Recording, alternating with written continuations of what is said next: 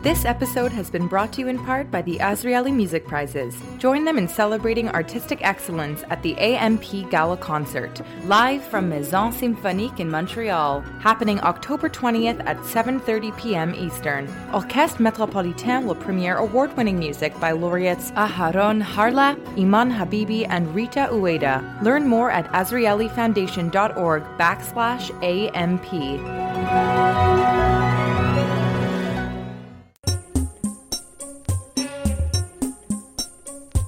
This is Bonjour Chai, the If the Tshuva Fits edition. I'm Avi Feingold in Montreal, and I'm here with Alana Zakon in Montreal and David Sklar in New York City. We are your Frozen Chosen. On today's show, we look back at the year that was and pick some of our highlights, what we got right and what we didn't. And because it's that time of the year, we decided to do a little bit of repentance and the long-awaited part one of the Great Canadian Sermon Slam. David, Alana, what are your Rosh Hashanah plans? I mean, I am going to be returning to Calgary late Sunday night, so I guess I'll be returning back home as Rosh Hashanah commences. Oh, you're doing tshuva. You are returning. Returning back to my land. So there you go. But on Rosh Hashanah, yes. you're going to services? Are you... Well, it's a little complicated because I'm going to be starting rehearsals for a show just as Rosh Hashanah starts. I'm going to be a bit busy, but I have already requested to take Yom Kippur off. That was my non-negotiable part of the contract. Then on Yom Kippur, you can repent for missing Rosh Hashanah. Exactly. Perfect. Yes. Alana, what's your what are you doing for Rosh Hashanah? I'm going back to Toronto. I'm basically in and out of Toronto all month, which we'll get to later. But I'm going to be spending it with my boyfriend's family. And then we're spending the rest of the high holidays in Montreal. So a little back and forth family time. Mm-hmm. That's the plan. Shul How about plans? you, Abby? Shul services? Yeah, I think I'm just going to go wherever his family goes. Okay. Yeah, go with the flow. It's an easy Rosh Hashanah. Go with the flow. Yeah. So we're doing the whole, hosting meals, getting people around and doing that. I haven't, to be absolutely honest, it's Thursday morning and I haven't even written out menus yet, let alone shopped for anything. I have a vague idea of what I want to be cooking, so I'm not too worried about it. And I have Friday and Saturday night and Sunday. I'll manage. Not worried about it. I'll be fine. Did you take any advice from Jay Cohen from last week's interview?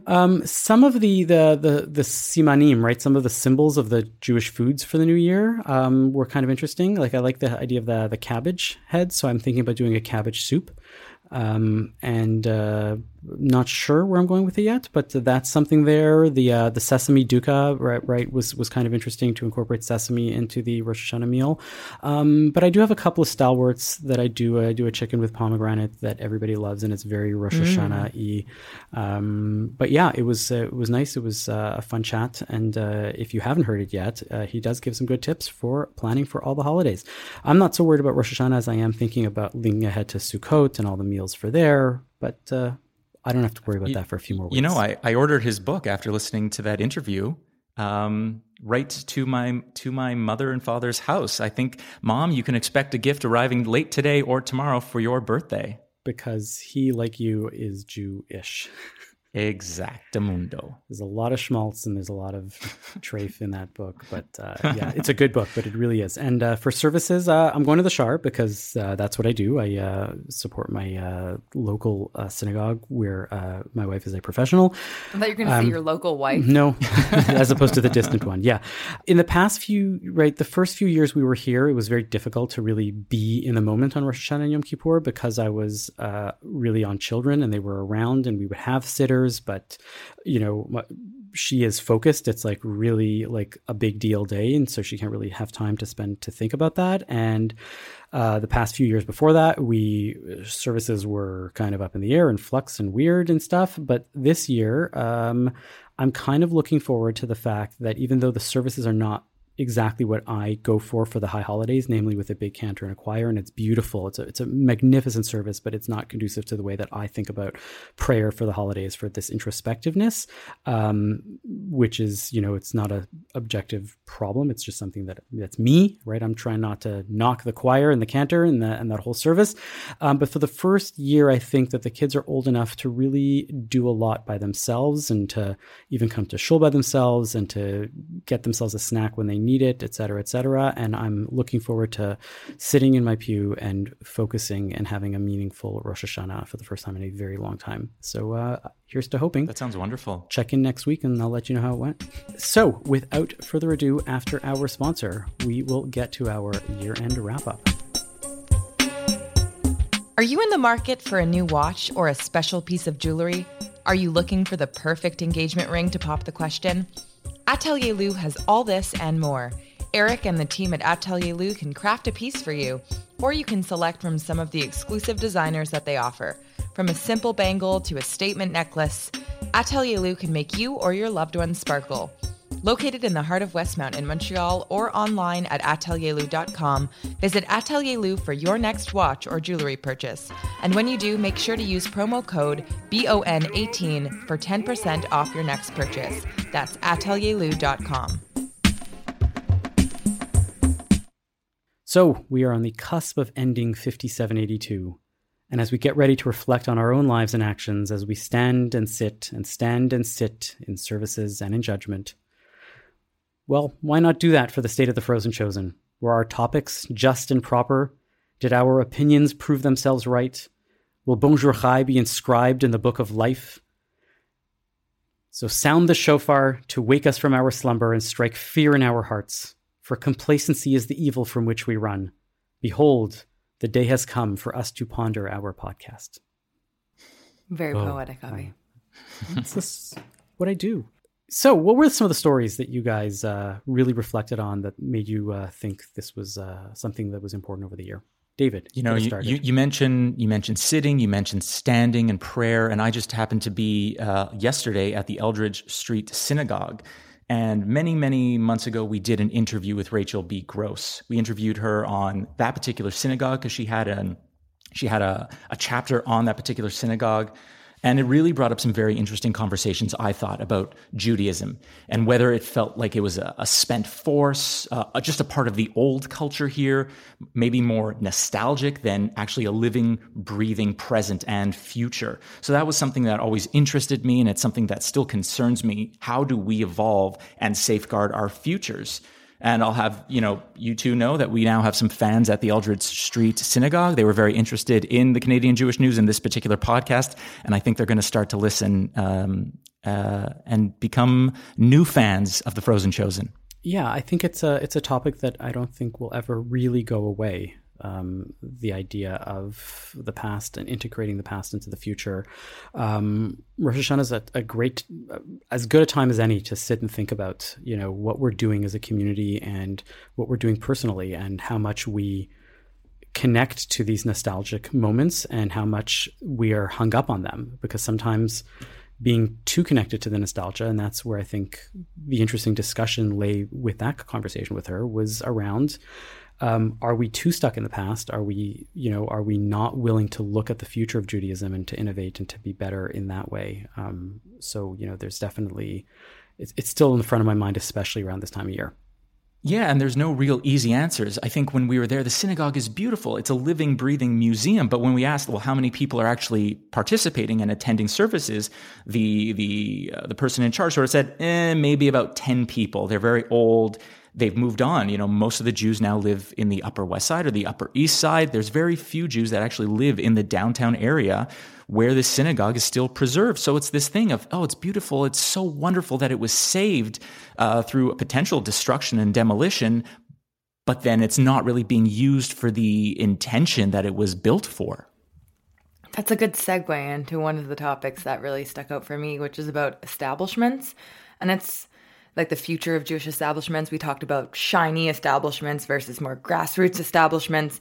And a topic that's come up a lot in conversation amongst people that I know is a lot of the Christianization, I guess, of the way that things have turned out. Like there are the way that our shows look, the way that our giant buildings are, and the kind of like the whole structure that came about when we moved to these parts of the world and how we were influenced by other cultures, and how now the spaces are empty. They're not fully empty, and there's some shows that get more attendance than others. And certainly in Toronto, I found that the pews were more full than Montreal from my experience being back here for the last few months. And I think that begs the question, which we kind of touched on in that whole episode about establishments, but I think there's always more to talk about, of what does the next generation want? Because maybe it looks different, in the same way that we also talked about the big galas and the fundraising efforts and the move away from the way things were in the last couple of generations.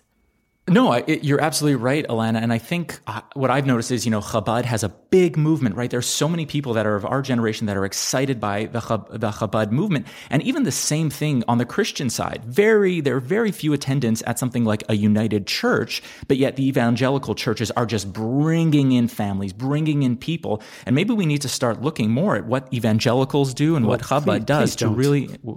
Well, no, I think this is important. It's kind of scary. Yeah. It's scary, but it works, right? Churches are empty, and then they are bringing in people, and they are a success. So I'm just going to bring up a point that's come up recently in conversation with a Chabad rabbi that I see very often here in Montreal. And his take on it was that back when, let's say, my grandparents were growing up, in the secular world, the culture was around going to your church. And so for Jews, going to synagogue on Saturday fit into that diasporic model of everyone goes to their version of a church or a synagogue or a mosque on their day of the week. Now that the city that we live in, or the cities that we live in, have become more secular, it seems like that's kind of maybe infiltrating into the Jewish community of our generation, because people are seeing that it's not so cool anymore to be on the shul board and to do all those things. And so that's possibly what could be changing. I take offense. I'm on my shul's board too, and I think it's pretty nifty and cool. No, that's great. But it's going to take a lot of work to figure out how to get people to be involved in a way that actually excites them, I think. Yeah, I mean, I have a lot to say on this. I know. Let me start by asking you, what excites you? I think I'm probably not the best person to speak for the people. You're a people. I am a people, but I think in a lot of ways, I'm a bit of an anomaly, because I am looking for that spiritual and religious connection, but I also want the community, whether secular or Shomer Shabbat. At the same time, I want everyone to come together. I'd like to see more people actively vocalizing that they want those things. Because right now, what I'm experiencing is a lot of people hiding away at their parents' houses or just completely removing themselves from the community. And I want to see that vibrancy that you see in, cities that have larger Jewish populations of young people come together and say, yeah, I want to do this, and we should all get together and do Shabbat dinners. And it's something that I'm kind of trying to do now on my own and trying to organize things, because I am noticing the difference based on other places that I've lived. But I wish there was 30 people that were we all want to do this instead of 5. But I think they're there, and I think that we just have to find them. I think this goes back to a lot of the stuff that we've discussed over the past year around the nature of what the community means, like the capital C community. And that I think there's a lot of people that are turned away, self-selectingly turned away from the community, because they look at the community and they say, this doesn't speak to me. Other things speak to me, yeah. And that's not being represented within the big C community. And we need to change that. We need to listen to what those people want and not say, well, you don't fit into whatever it is that I think about, and therefore you're not part of the community. Whether it's I spoke about it, I wrote about it in the CJN magazine, right? And that I think that whether it's political, whether it's spiritual, meaning it's if you don't fit into a certain model of what Judaism can offer or should offer, whether your ideas on Israel are different, all of this has come up, and yet there still is this refusal, right, on behalf of the community to acknowledge that. And I think that we really are trying here at Bonjour Chai to raise up these voices, to say there are people out there that have something to say. But they're not being heard, and we want those voices here, because we want to say that there are many, many ideas in the community. There are many, many different types of people. There are people that don't want Chabad, and there are people that very much want Chabad. And there are people that, want whatever is being offered, and there are people that are, happy getting it elsewhere. I think, to address what you were saying, I think one of the big issues over the past little while is that ritual is now found outside of religious services, right? And that's not my idea, right? I didn't come up with this, but it's something that I think about a lot, about how people get their ritual from SoulCycle is dead, but whatever's replaced it and whatever will replace it, gym in general, physical activity. Barry's gym, yes. Whatever it's going to be.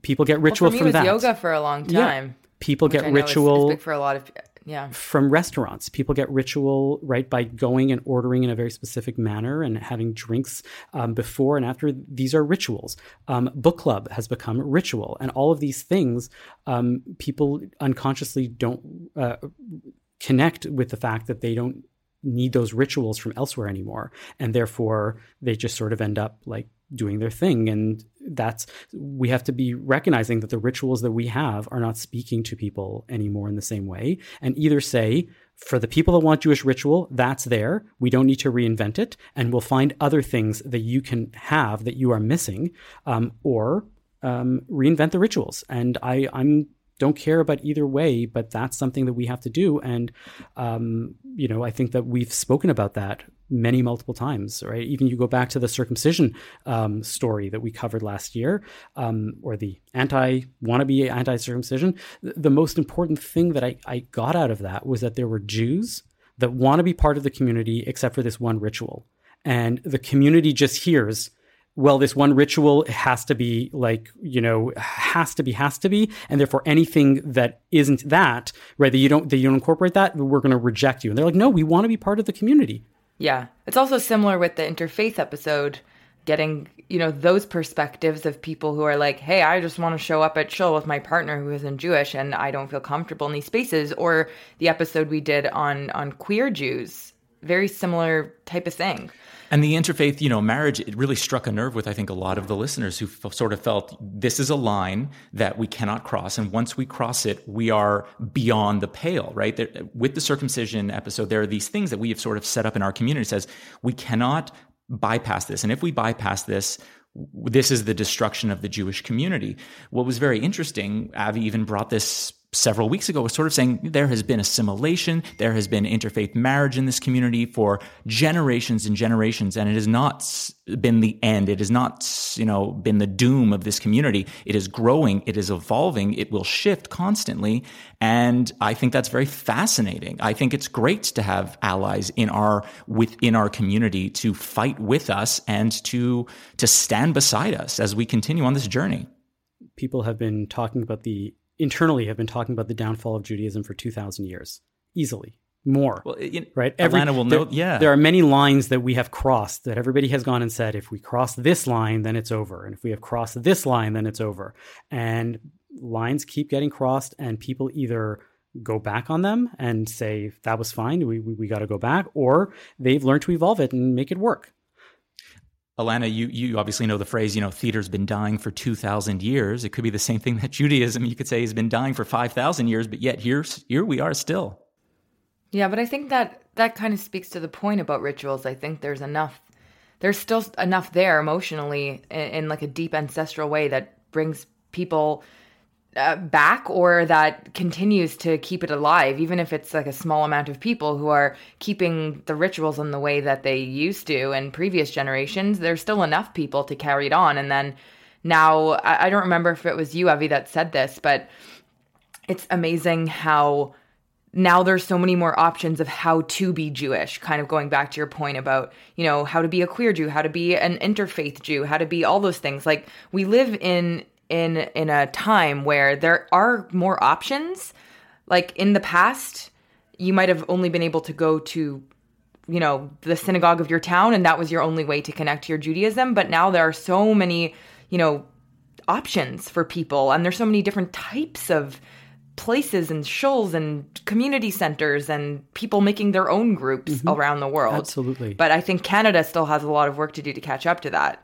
But are there any lines that shouldn't be crossed? Are there any things that says, if you go beyond this, it's too far, it's too much, this is no longer Judaism? And I sort of asked this question because as I was walking around New York City, I saw a lot of signs saying the Messiah is here. And it was obviously the picture of, I believe, Rabbi Schneerson, right, who many people within the Orthodox community believe is the Messiah.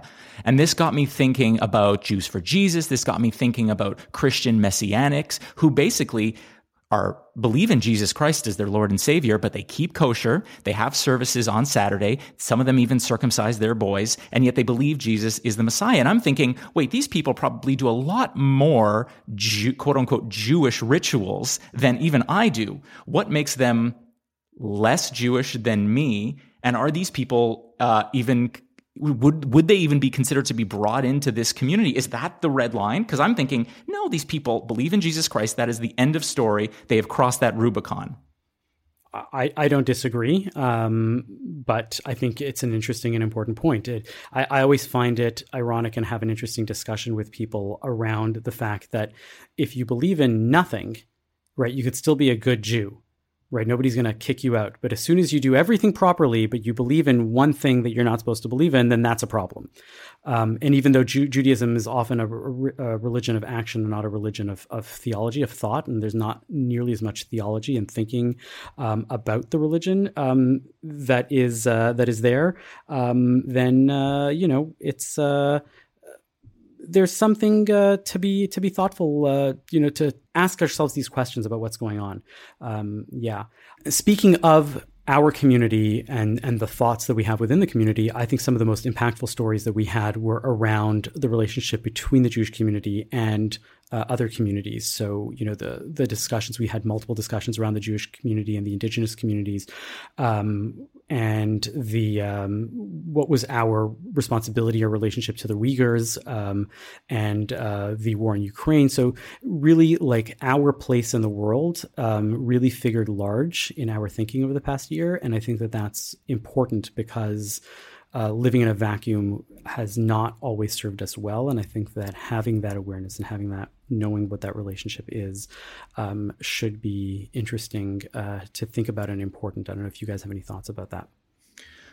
We even, had a discussion with the Muslim community too, where we did an interfaith dialogue with them. So I think these are great things to talk about. Is where do we fit in? I'll just echo your comments, Abby. Where do we fit in, and how do we create a more just society within our country and abroad as well?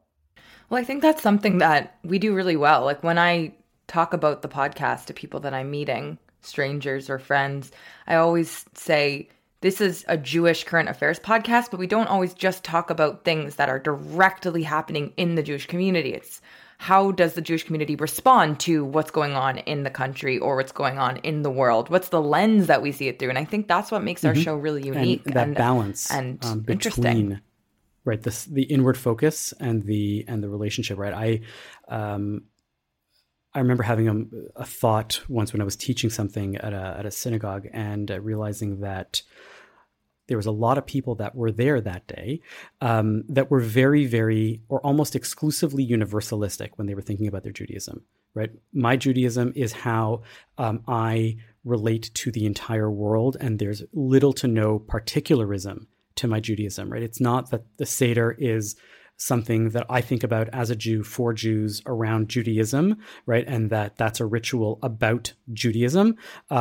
That it was about, the Seder could be about my relationship to the world and how good I have to do and all of this stuff. And if you're purely particularistic, when all you think about is the Jewish community, right, that's a problem. When you're entirely universalistic, that's a problem. And I really think that one of the things that we do well, like you said on the show, is balance between the two and talk about the fact that there should be things that are exclusively Jewish, right? It's not necessarily roles, right, on shows, right, which we have spoken about, right? Not necessarily just particularistic that Jews should get Jewish roles, and it's not purely universalistic that we have a responsibility to the rest of the world and that's all that we do. But keeping that balance is at the forefront of our minds, I think, whenever we're putting together a show. And to build on that, I think I'm thinking back to the episode we did on Zionism and the left. And I think that also is important to keep in mind, is that we're showcasing a variety of voices And that's important, kind of like what you were just saying before, is making sure that there's space for all the wide range of opinions within the community and without it. Of course. And we cannot forget, because this is not about universalism or particularism, but it's about deep spirituality. Our episode on Judaism and cannabis was important and life-altering. No, mind-opening. But what it did do was it actually led to a partnership. I now certify their product, Oi Vapes. They do an apple and honey vape cartridge that is available in the OCS that is certified by me, which is kind of cool to have like a recreational cannabis product that is certified kosher. We can get into the discussion of the details another time in another place. You can email me. We can figure that out. But Oi Vapes. And they have promised that we will hopefully sooner rather than later have a Bonjour Chai branded cartridge in the OCS at some point in the future. We have to think about what that looks like and what that might be, but we cannot forget that, and that's for our sweet new year, and that was a great episode also. But that's just our opinions of stuff. We would love to hear what you thought over the past year, what you thought were great episodes, what you thought were horrible episodes. Send us an email at bonjour@thecjn.ca with your favorite segment of the past year, or the piece that you think that we should revisit, or what we actually missed out on, a story that we should have covered and didn't. That is bonjour@thecjn.ca. Let us know what you thought. So we're not perfect. We know it, and contrary to what you might think, we actually appreciate hearing about it from you. We read everything that you send in. We wanted to take some time now to do a bit of tshuva. We are going to take some of the highlights of this past year's mailbag and, reflect on it. Bonjour Chai is a work in progress, not because we're new, but because we should always be trying to get better. The remarkable thing about this time of year is that we as Jews know the power of reflection and repentance. We don't just try and do something good. We actively address our shortcomings, because when we make those better, doing good comes naturally as part of the process. So without further ado, let's dive in to some of our mailbag and see how we can get better. Who's going to start us off? Alana, go for it. So we got this email at the end of the summer. I'm growing tired of listening to the normative Jewish experiences on your show. It would be interesting if you had more Orthodox and more secular perspectives. It seems like we always hear from the conservative and reform point of view during recent episodes. I haven't even heard Reconstructionism mentioned. Many people who proudly identify as Jewish are agnostic. Maybe an episode picking apart that would be on order. I also think you should get an Orthodox and a secular voice on the panel. So first of all, let's just talk about that for a second, because Avi is literally an Orthodox rabbi. I'm like modern Orthodox-ish. And David goes to a Reform show, but is pretty secular. So I'm not really sure where that was coming from. And I think we have we had any Reconstructionist voices on the show? We've had a Reconstructionist rabbi on. Rabbi. Absolutely, yeah. Rabbi Boris Dolan, I know for sure, has spoken, and I think we've had others. If anything, I think we overrepresent people who might be a bit more religious leaning. Yeah, I don't know what to make of that. I think that I think everybody has their own definitions of what religion and what observance and what orthodoxy is. And I think that to a lot of people, for example, I don't fit into orthodoxy, right? I was at Ashkenaz and somebody came up to me and says, "Oh, you're at the Shar Shemaim. Yeah, that's not Orthodox." And I'm like, "What are you talking about?" And well, they use a microphone. And I'm like, we can discuss this another time, but like, who gave you who gave you the power and the ability to define what is orthodoxy and what is not? And so at some point, while it's important to represent as many different varieties and flavors of Judaism as possible, I think it's just as important to recognize that your definition is not necessarily everybody else's definition, and you don't get to make the rules. And by you, I mean everybody who's listening, right? And I think there's a lot of people who have figured that out, and there are people who haven't. But at the same time, maybe talking more about what these definitions are and what these denominations are, and having these voices continuing to be there is something that we should be thinking about. Well, we got a lot of feedback, I think, on the kosher sagas. So I think I'm just going to read you this one from August. Mm-hmm. Why are you so rude to keep speaking over Rabbi Saul Emanuel? You ask a question and he tries to answer, and I want to hear his answer, but you make it impossible by continually butting in. Please get someone who has manners and respect for other people while they are speaking and know how to hold his or her tongue when the guest is answering. You certainly don't show respect for someone else and want to hog the whole conversation. Now, I'm just going to throw it out there. I think I know who they were referring to in that conversation. Well, it was only a two-person conversation. And one of them was Rabbi Saul Emanuel, and the other one was not David Spar. I think that's true. So, Avi, do you want to be the first to respond to that? Well, I mean, was I, let me ask you something. I definitely know that I was belligerent. I was a little louder than I normally am. Was I too much? What do you guys think? Was it justified? Was it needed? Help me unpack it. Where do I need to do tshuva on this? I mean, okay, there's like the me as the listener, the me as the journalist, Please, the me as the Jew. And I think like me as the person, I was like, oh my God, this is so hard to listen to because like I just felt so bad for the guy. I was like, oh, Avi's giving it to him hard. But at the same time, it was also very entertaining and interesting to hear you get so revved up. So there's that duality there where I'm like, if I was doing that interview, I probably wouldn't have gone as hard because I just have a hard time doing that and I would feel bad. But I think that it really did show that you cared a lot about the topic. And I can understand where your frustration is coming from and feeling like you weren't getting the answers that made sense to you or that were even justified. Could you have done it a little bit softer and let it build to that? Perhaps it seemed like it started out really strong. I don't know. What do you think, David? It's a complicated one. I'll just say this. There's other people who wrote in to, very much defend Avi and sort of saying, finally, you've removed the mask of this corruption and thank you for doing that. So it wasn't all negative, but I think sometimes what I'm trying to do as a listener is I want to understand this. And I think you got a bit stuck in the weeds in those conversations where I'm sort of saying, where's this conversation going? I'm missing some details that I really want. And it's things that I'm not always entirely clear about. So I think I just I wanted you to pull back a bit to get a more of the general state of what is really going on, what is rotten in the state of kosher meat. Well, maybe not rotten and meat in the same sentence. It's possible. Okay. I get it. Yes. Look, could I have been less belligerent? Possibly. Do I think that maybe I wouldn't have gotten the same answers or same non-answers?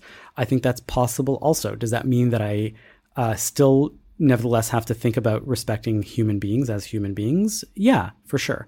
And will it reflect better or differently in future interviews, even when I think that there's a topic that needs to get, passions aroused and to really get into something? I think so too. And I think that, I'm not going to shy away from these types of interviews and these types of discussions and these types of topics.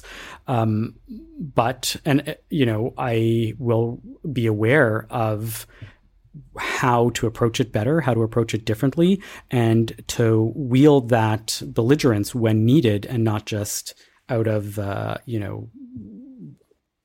unchecked anger or whatever it might be. So, there's a bit of tshuva there, but there's also a bit of an explanation. And maybe tshuva with an explanation is not really tshuva. I was going to say that. You can take that to the pearly gates. Take that, yeah.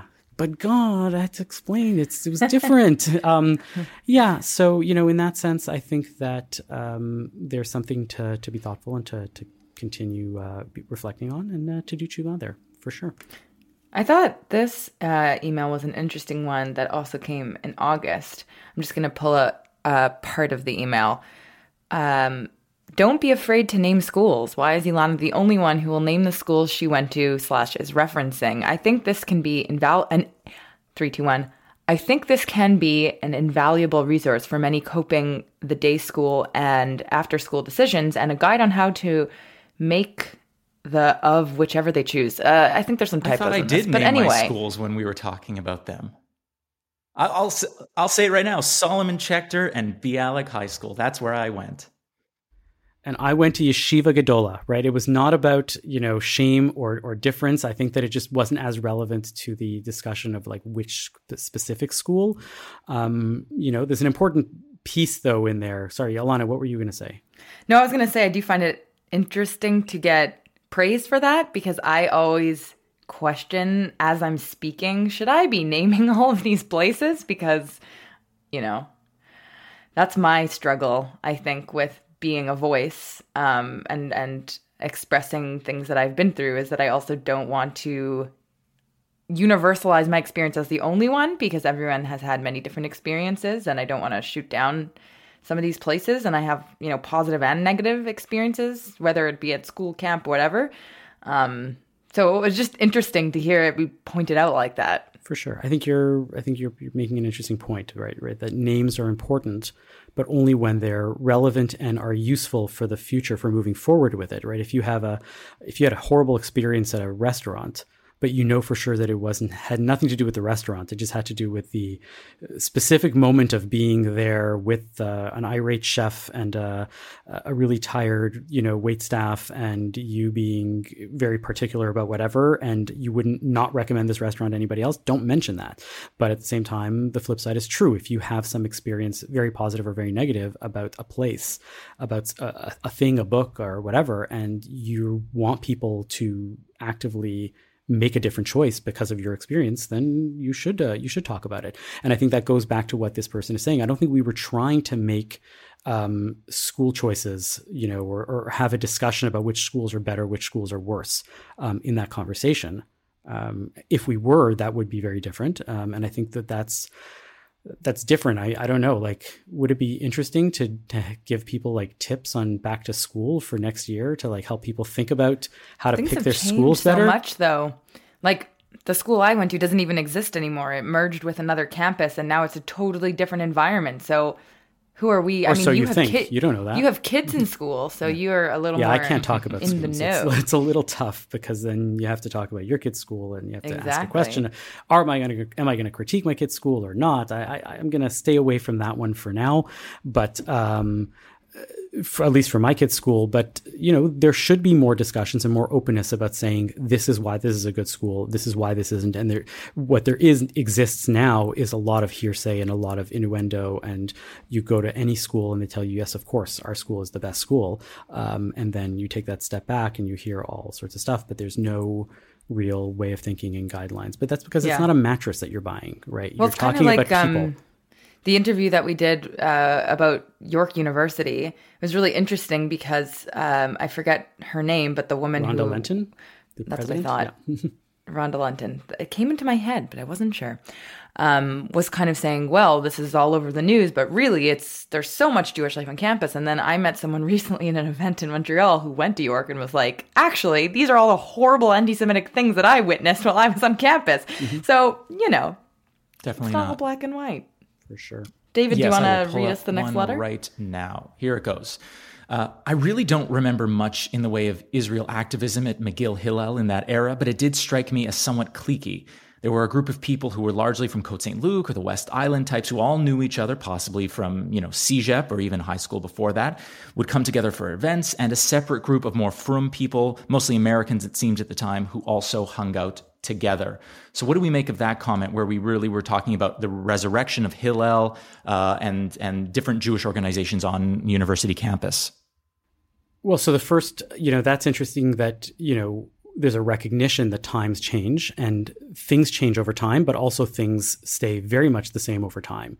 The idea that even then there were many people at Hillel, even though it was very busy and very active, who felt very much left out.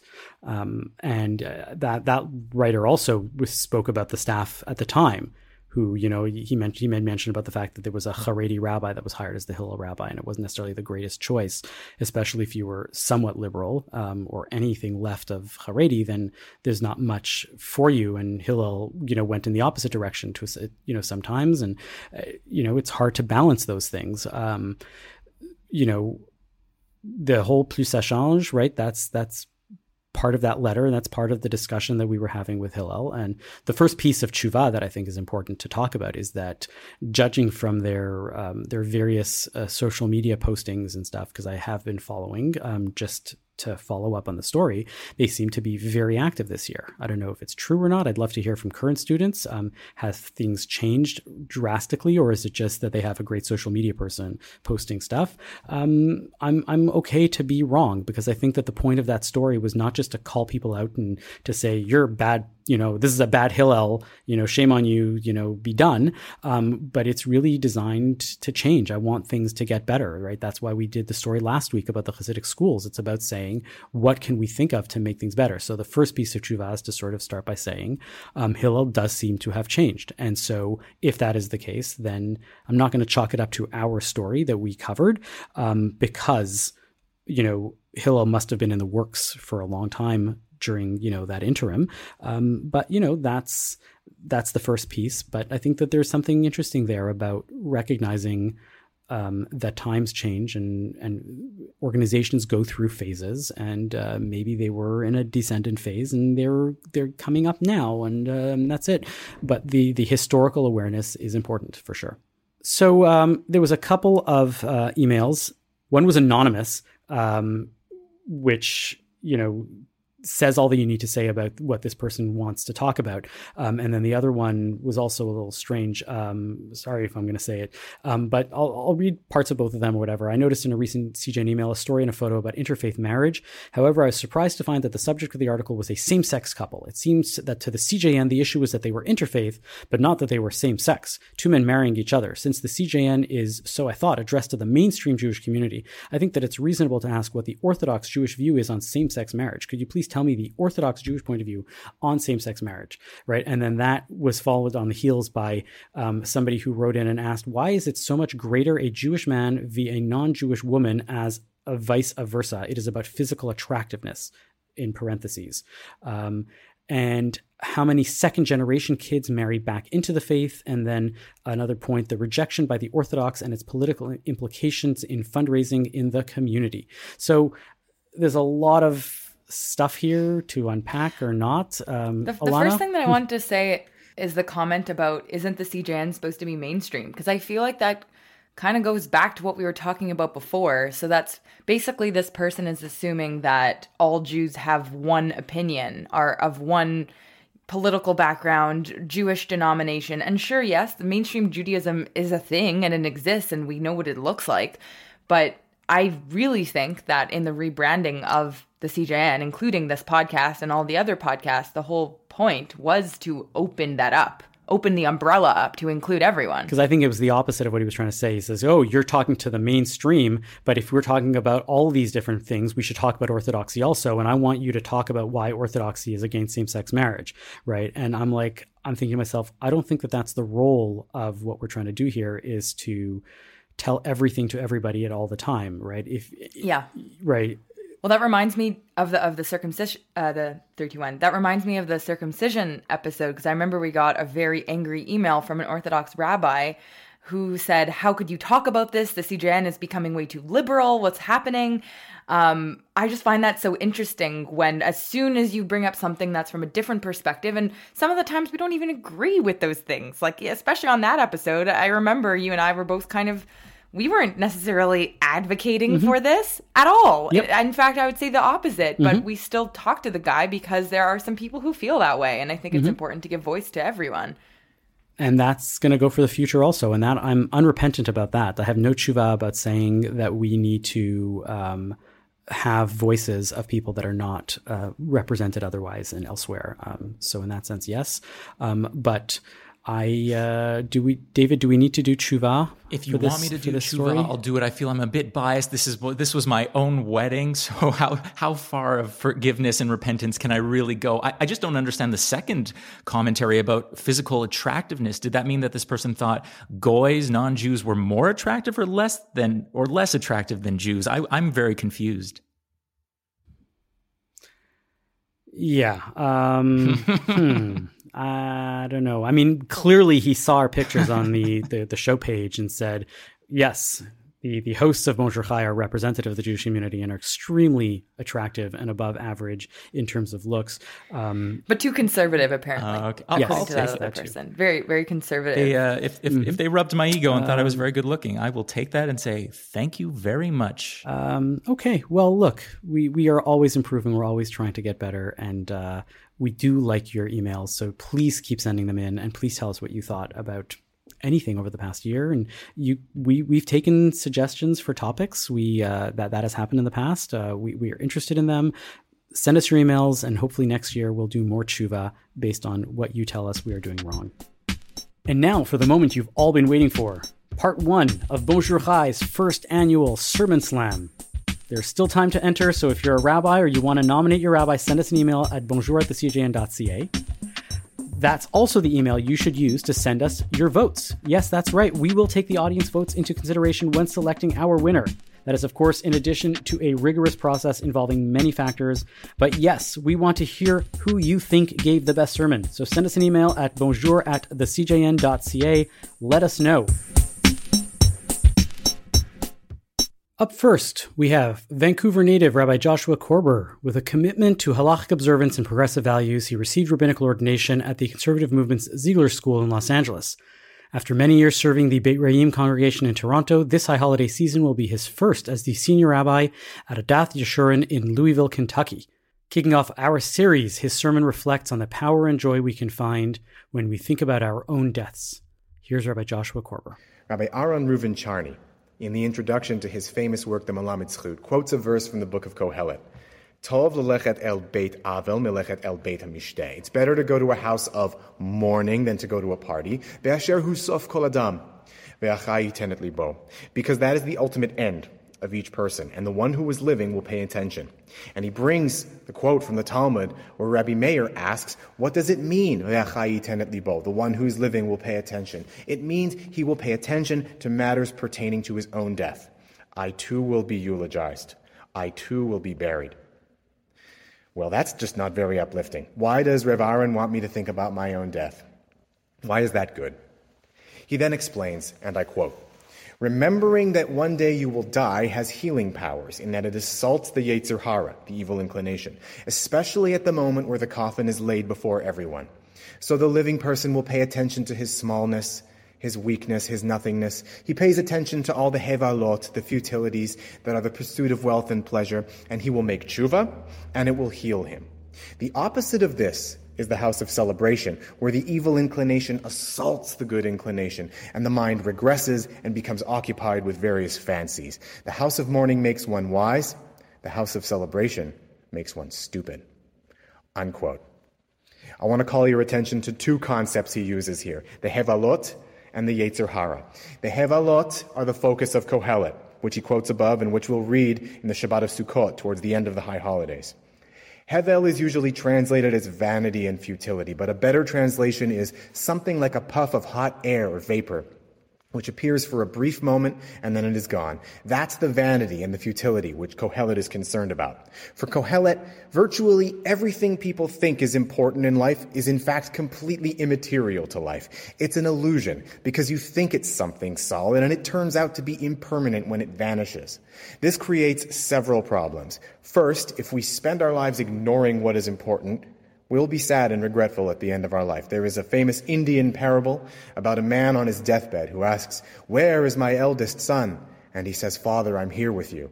He says, "Where is my second son, my middle son?" He too answers, "Father, I'm right here with you." He asks, "Where is my third son?" And they all say, "Father, we're all here. All of your sons are with you." And then he sits up and he shouts, "Then who's watching the store?" And then drops dead immediately. To focus on things like finance, academics, achievement, accomplishment, to the detriment of our inner spiritual, emotional well-being, and to the detriment of our relationships, is the tragedy of our time. These things are important and positive pursuits, but when we begin to worship them like idols, they become hevalot, vanities. The pursuit of these vanities, as Rev Aaron points out, impairs our better nature and diminishes whatever judgment or higher consciousness we might have. In the vacuum of consciousness, the Yetzer Hara is more than happy to take its place, and this leads to even greater harm and greater tragedy. The Yetzer Hara is not itself evil. It's simply our limbic brain stem seeking survival and telling our cerebrum, I want this, I want that, I need this, I need that. And it's up to us to employ our intelligence and our good judgment to respond. Failing to realize this, most of us are unconsciously dragged along a roller coaster ride which we can't get off of. The Yetzer Hara and the Hevalot are closely linked. The Hevalot offer tempting illusions of things we can want, even things which are inherently good, which then turn out to vanish into nothing. The pursuit of all of this nothing strengthens the Yetzer Hara, which causes us to stray from our higher selves, and this causes enormous damage. For example, the incalculable ecological damage we have done to this planet is the direct result of our fanatical pursuit of consumer goods and higher profit margins. We are not evil by nature. We all have good intentions, but none of us are immune to these hevalot. We get caught up in the news without noticing the homeless in our streets. We get caught up in our phones without noticing the people around us. We get caught up in our money without noticing the breath in our lungs. And we get caught up in our kids' success without noticing our kids. Ve'achai yiten et libo. The living will pay attention. There are things we are not paying attention to. And for too often, it takes a tragedy to alert us and remind us of those things. We are not strangers to loss this year. When I look out at this congregation, I see faces of people who've lost loved ones. It's been a very rough year, more than usual.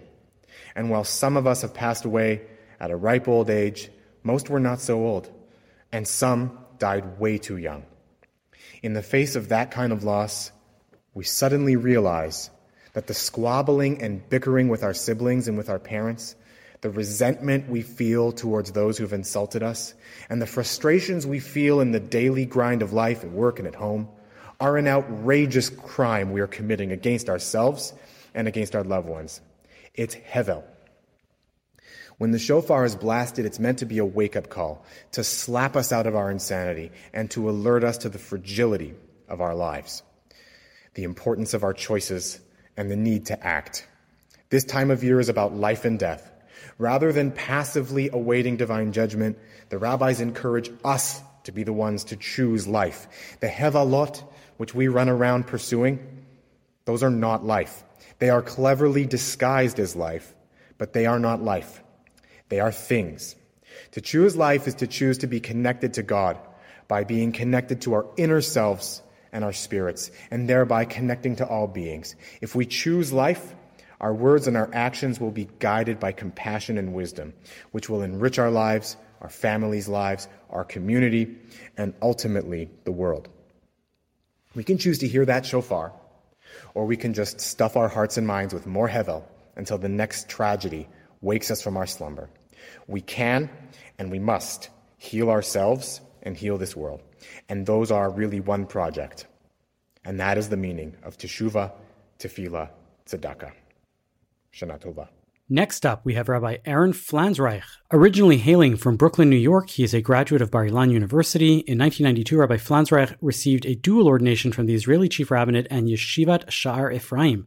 He's a former president of the Toronto Board of Rabbis, current president of the Rabbinical Assembly Ontario region, and author of the book The Small Still Voice. Since 1998, Rabbi Flansreich has served as the senior rabbi at Beth Shalom in Toronto. His sermon considers something that's occurred to many a shulgoer. Why are we all slogging through a language that most of us barely understand? Here's Rabbi Aaron Flansreich. All of the major Jewish population surveys tell us a few things. Number one, less than half of every North American Jew recognizes any of the Hebrew alphabet. The alphabet. Less than 30% of North American Jews can understand the Hebrew words that they may read in a Haggadah or in a Siddur. What I'm actually saying to you is that the most highly educated, successful Jewish community in the history of Jewish history is on the precipice of completely not understanding the language that they come from, which then begs the next question. What's the next question? Why don't we just do everything in English? Like, why keep the Hebrew if nobody understands it? And the struggle of that, of course, is seen in the Machzor, in the prayer book that we have. that English that Chaucer wouldn't even understand. And what it really is that there's an element of the prayers that are so incomprehensible in terms of translation that even the English struggles to capture it. And it's bumbling and it's not good. I look at it and say to myself, what is that? So then why do we keep this language? Why don't we flip over to English? The Catholic Church did it. The Second Vatican Council of 1962, they went from Latin to English. Why do we keep Hebrew? The answer to that question, we got to take a trip. You ready? We're going to go to Jerusalem.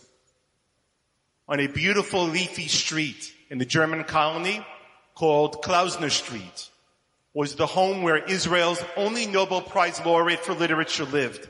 His name was Shmuel Yitzchak Agnon, S.Y. Agnon. And the story goes that the great American Jewish writer Saul Bellow visited him. It was a Shabbat afternoon. And they spoke about literature and language and the Jews and Israel. And the sun was setting and it was pastel-filled.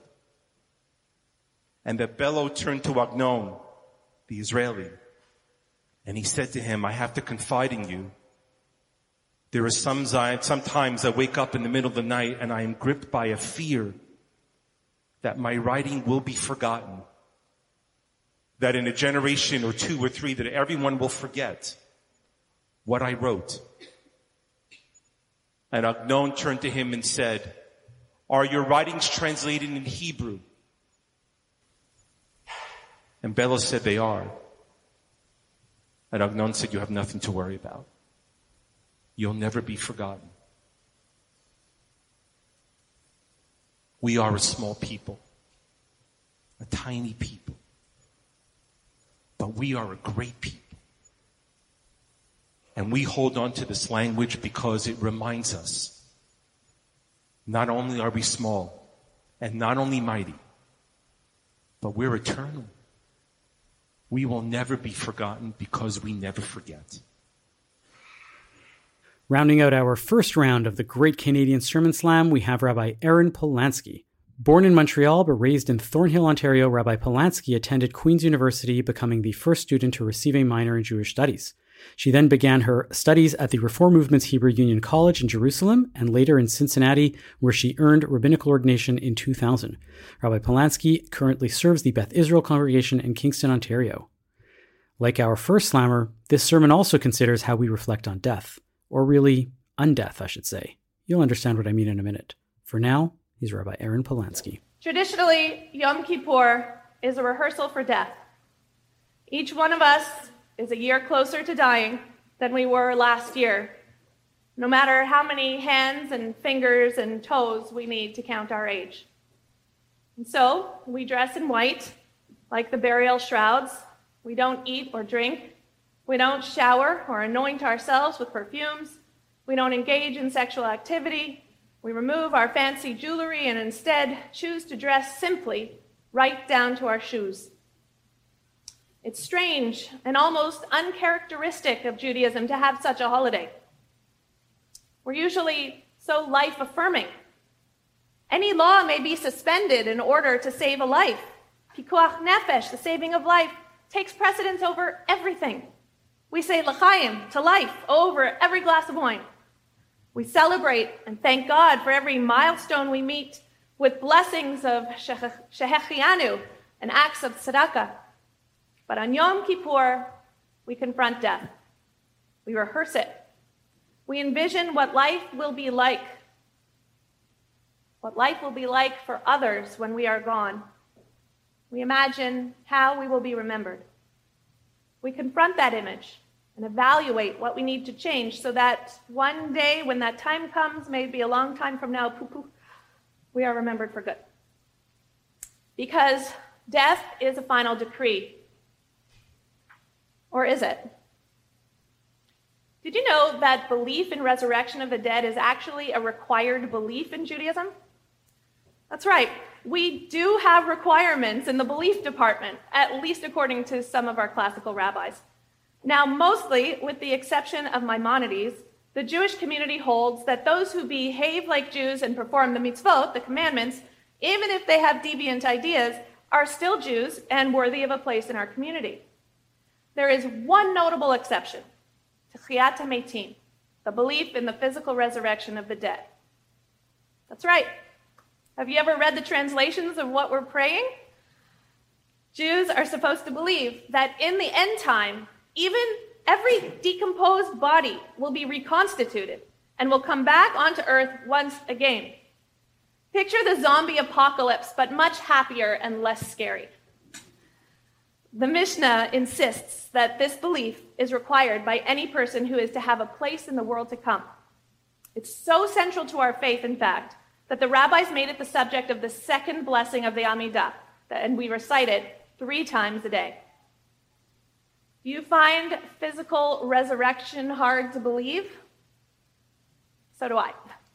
In fact, the Reform movement excised this notion from its liturgy altogether way back in the 19th century, except, interestingly, for one service in its Yom Kippur prayer book, because of this rehearsal for death imagery. But normally, the words Mechayeh HaMeitim, give life to the dead, in Reform prayer books, is replaced with Mechayeh HaKol, gives life to all. All still encompasses the dead, of course, but it's not so apparent that that's what's intended. The Reform prayer book is reflecting what most people probably feel, a skepticism. We tend to trust what we've seen and experienced, and I don't know about you, but I've never witnessed a resurrection. The Torah also doesn't know about resurrection. There's no mention of it in the entire 5 books of Moses. In fact, Moses himself probably hadn't thought of the idea.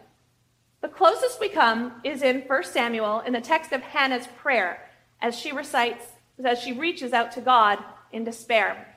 She says, Adonai memit mechayeh morid she'ol vaya'al. The Eternal One deals death and gives life, casts down into Sheol and raises up. Sheol is the biblical understanding of where dead people go and is often mistranslated as hell. It's more like a holding room. We read this passage in our Haftarah for Rosh Hashanah.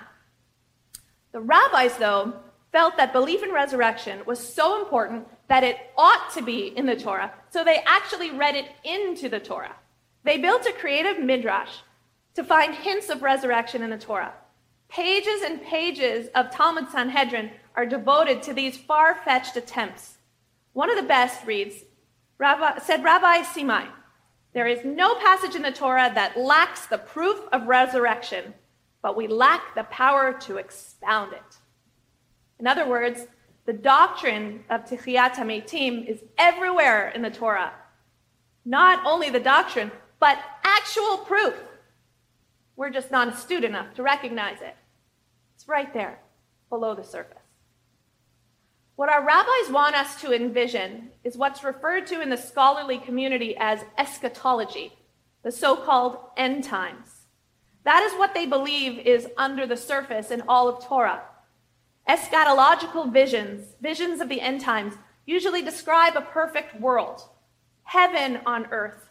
Everything that is broken is repaired, all legal disputes are resolved, the lion lies down with the lamb, and swords are beaten into plowshares. It's hard to believe in such a world, no doubt. But our rabbis ask us to imagine such a place, to look forward to a peaceful world, because maybe if we believe that is possible, it will become possible, or at least open us up to new possibilities. There are several types of religious teachings. First, there's history. We learn about what was, what people did, what they believed, etc. Second, there are theological beliefs that we have since moved past. We might even call them false today. Maybe they were true at one time, but they no longer hold as mainstream beliefs. The final category are those traditions or beliefs that are meant to be understood metaphorically. They often appear as poems, myths, stories, or songs, and they transmit truths within them, even if they themselves are not literally true. I think this belief in Techiyat HaMeitim falls into this third category. Of course, it makes no sense as fact. but we are called upon to imagine that it is. This dogma affirms that being life-focused ultimately wins out. Order prevails over chaos, and there is meaning beyond the grave. Techiyat HaMeitim is a powerful notion on the metaphorical level. Sometimes we feel that we are beyond despair. Maybe we've lost a loved one without whom we feel we cannot live. Maybe we are depressed, ill, or feel hopeless when we look at our life's prospects and possibilities. Praying, Baruch Atah Mechayeh HaMeitim, blessed are you who gives life to the dead, is about ourselves. If the esteemed rabbis of old believed that God has the power to revive the dead, then certainly God has the power to give me and each one of us hope, renewed hope, to revive our souls, to help us find meaning in life once again. Each one of us has the power to revive ourselves, to renew our resolve, to reignite the spark within us.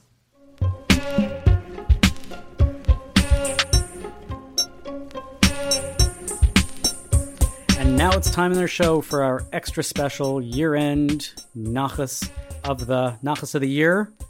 Make it count this time. That that made us really... No, it's fine. It should be an ordinary Nachas. David, what's your Nachas this week? Well, I came into Quebec and Ontario for my cousin's wedding. So I flew in, I drove my parents to Muskoka over the weekend, and my first cousin was getting married. So I just wanted to wish them all the muzzles, some of the tovs. It was a fantastic wedding out in the camp. I'm not a camp person, but they decided to have it in this camp setting. And it was a fantastic affair. I had a blast. So thank you, cousin, for everything. And I wish you all the best in your future marriage to your wife. Alana, what's your nachas? Mine was pretty fun. So a few weeks ago, I interviewed the Jewish Torontonian director, Alan Ungar, about his new movie Bandit that's coming out in theaters tomorrow, the 23rd, depending on when you are listening, Friday the 23rd. And I got to attend the advanced screening of the film the other day in downtown Toronto, which was really fun. I can't say too much about the film because I don't want to give away too many spoilers, but it's about the famous Canadian bank robber, the Flying Bandit, and they did a good job with it. It's a fun, adventurous movie with lots of ups and downs and dramatic moments, but also some comedy and some action and some robbery, and I think it's a good time. So check out Bandit, coming out in theaters tomorrow. And if you are a bandit, you have right in the right time to do tshuva on, for Elul now and to be done with it. Yeah. I can't remember if I gave this as my nachas last year this time. And if I did, it doesn't matter because it bears repeating. If there is one book that you should read this entire period of the high holiday period, it is called This Is Real and You Are Completely Unprepared by Rabbi Alan Liu. It's the high holidays as a period of spiritual transformation. I literally have reread it from cover to cover every year since it came out, probably about 17, 18 years ago. It is a magnificent book. It's the stories in there, the ability to focus you on what is important around this period of high holidays is unparalleled, and I cannot recommend it enough. So go and get yourself a copy of that book in print, not in digital, so that you can bring it with you to shul and read during the boring moments and make everything more meaningful than it already was. I thought you were going to say if you have one book to read this year, make it the Torah. Wow, that was an epic sigh. That was an epic sigh. This is part of the Torah, right? It is part of wisdom, and the Torah is not just the 5 books. The Torah is all of the Torah. So yes, read this chapter in the 3,000-year-old history of the Torah, and be mindful and moved by it for this time of year. But yes, read the Torah. Okay, David. Alrighty. Thank you for listening to Bonjour Chai for the week ending September 24th, Shabbat Parashat Nitzavim. The show is produced and edited by Zach Kaufman. The executive producer for CJN Podcasts is Michael Freeman. Our music is by So-Called. We are a project of the Jewish Living Lab and are distributed by the CJN Podcast Network. You can listen to all our past episodes on our page at thecjn.ca/bonjour, and you can subscribe to the podcast and automatically receive all episodes on Apple, Spotify, or wherever you get your podcasts. Tell someone in shul about Bonjour Chai. I'm sure God wouldn't mind. As always, you can email us with comments at bonjour@thecjn.ca. And from all of us at Bonjour Chai and the CJN, we'd like to wish you a Shana Tova. I'm Avi Feingold. I'm Ilana Zakon. And I'm David Sklar.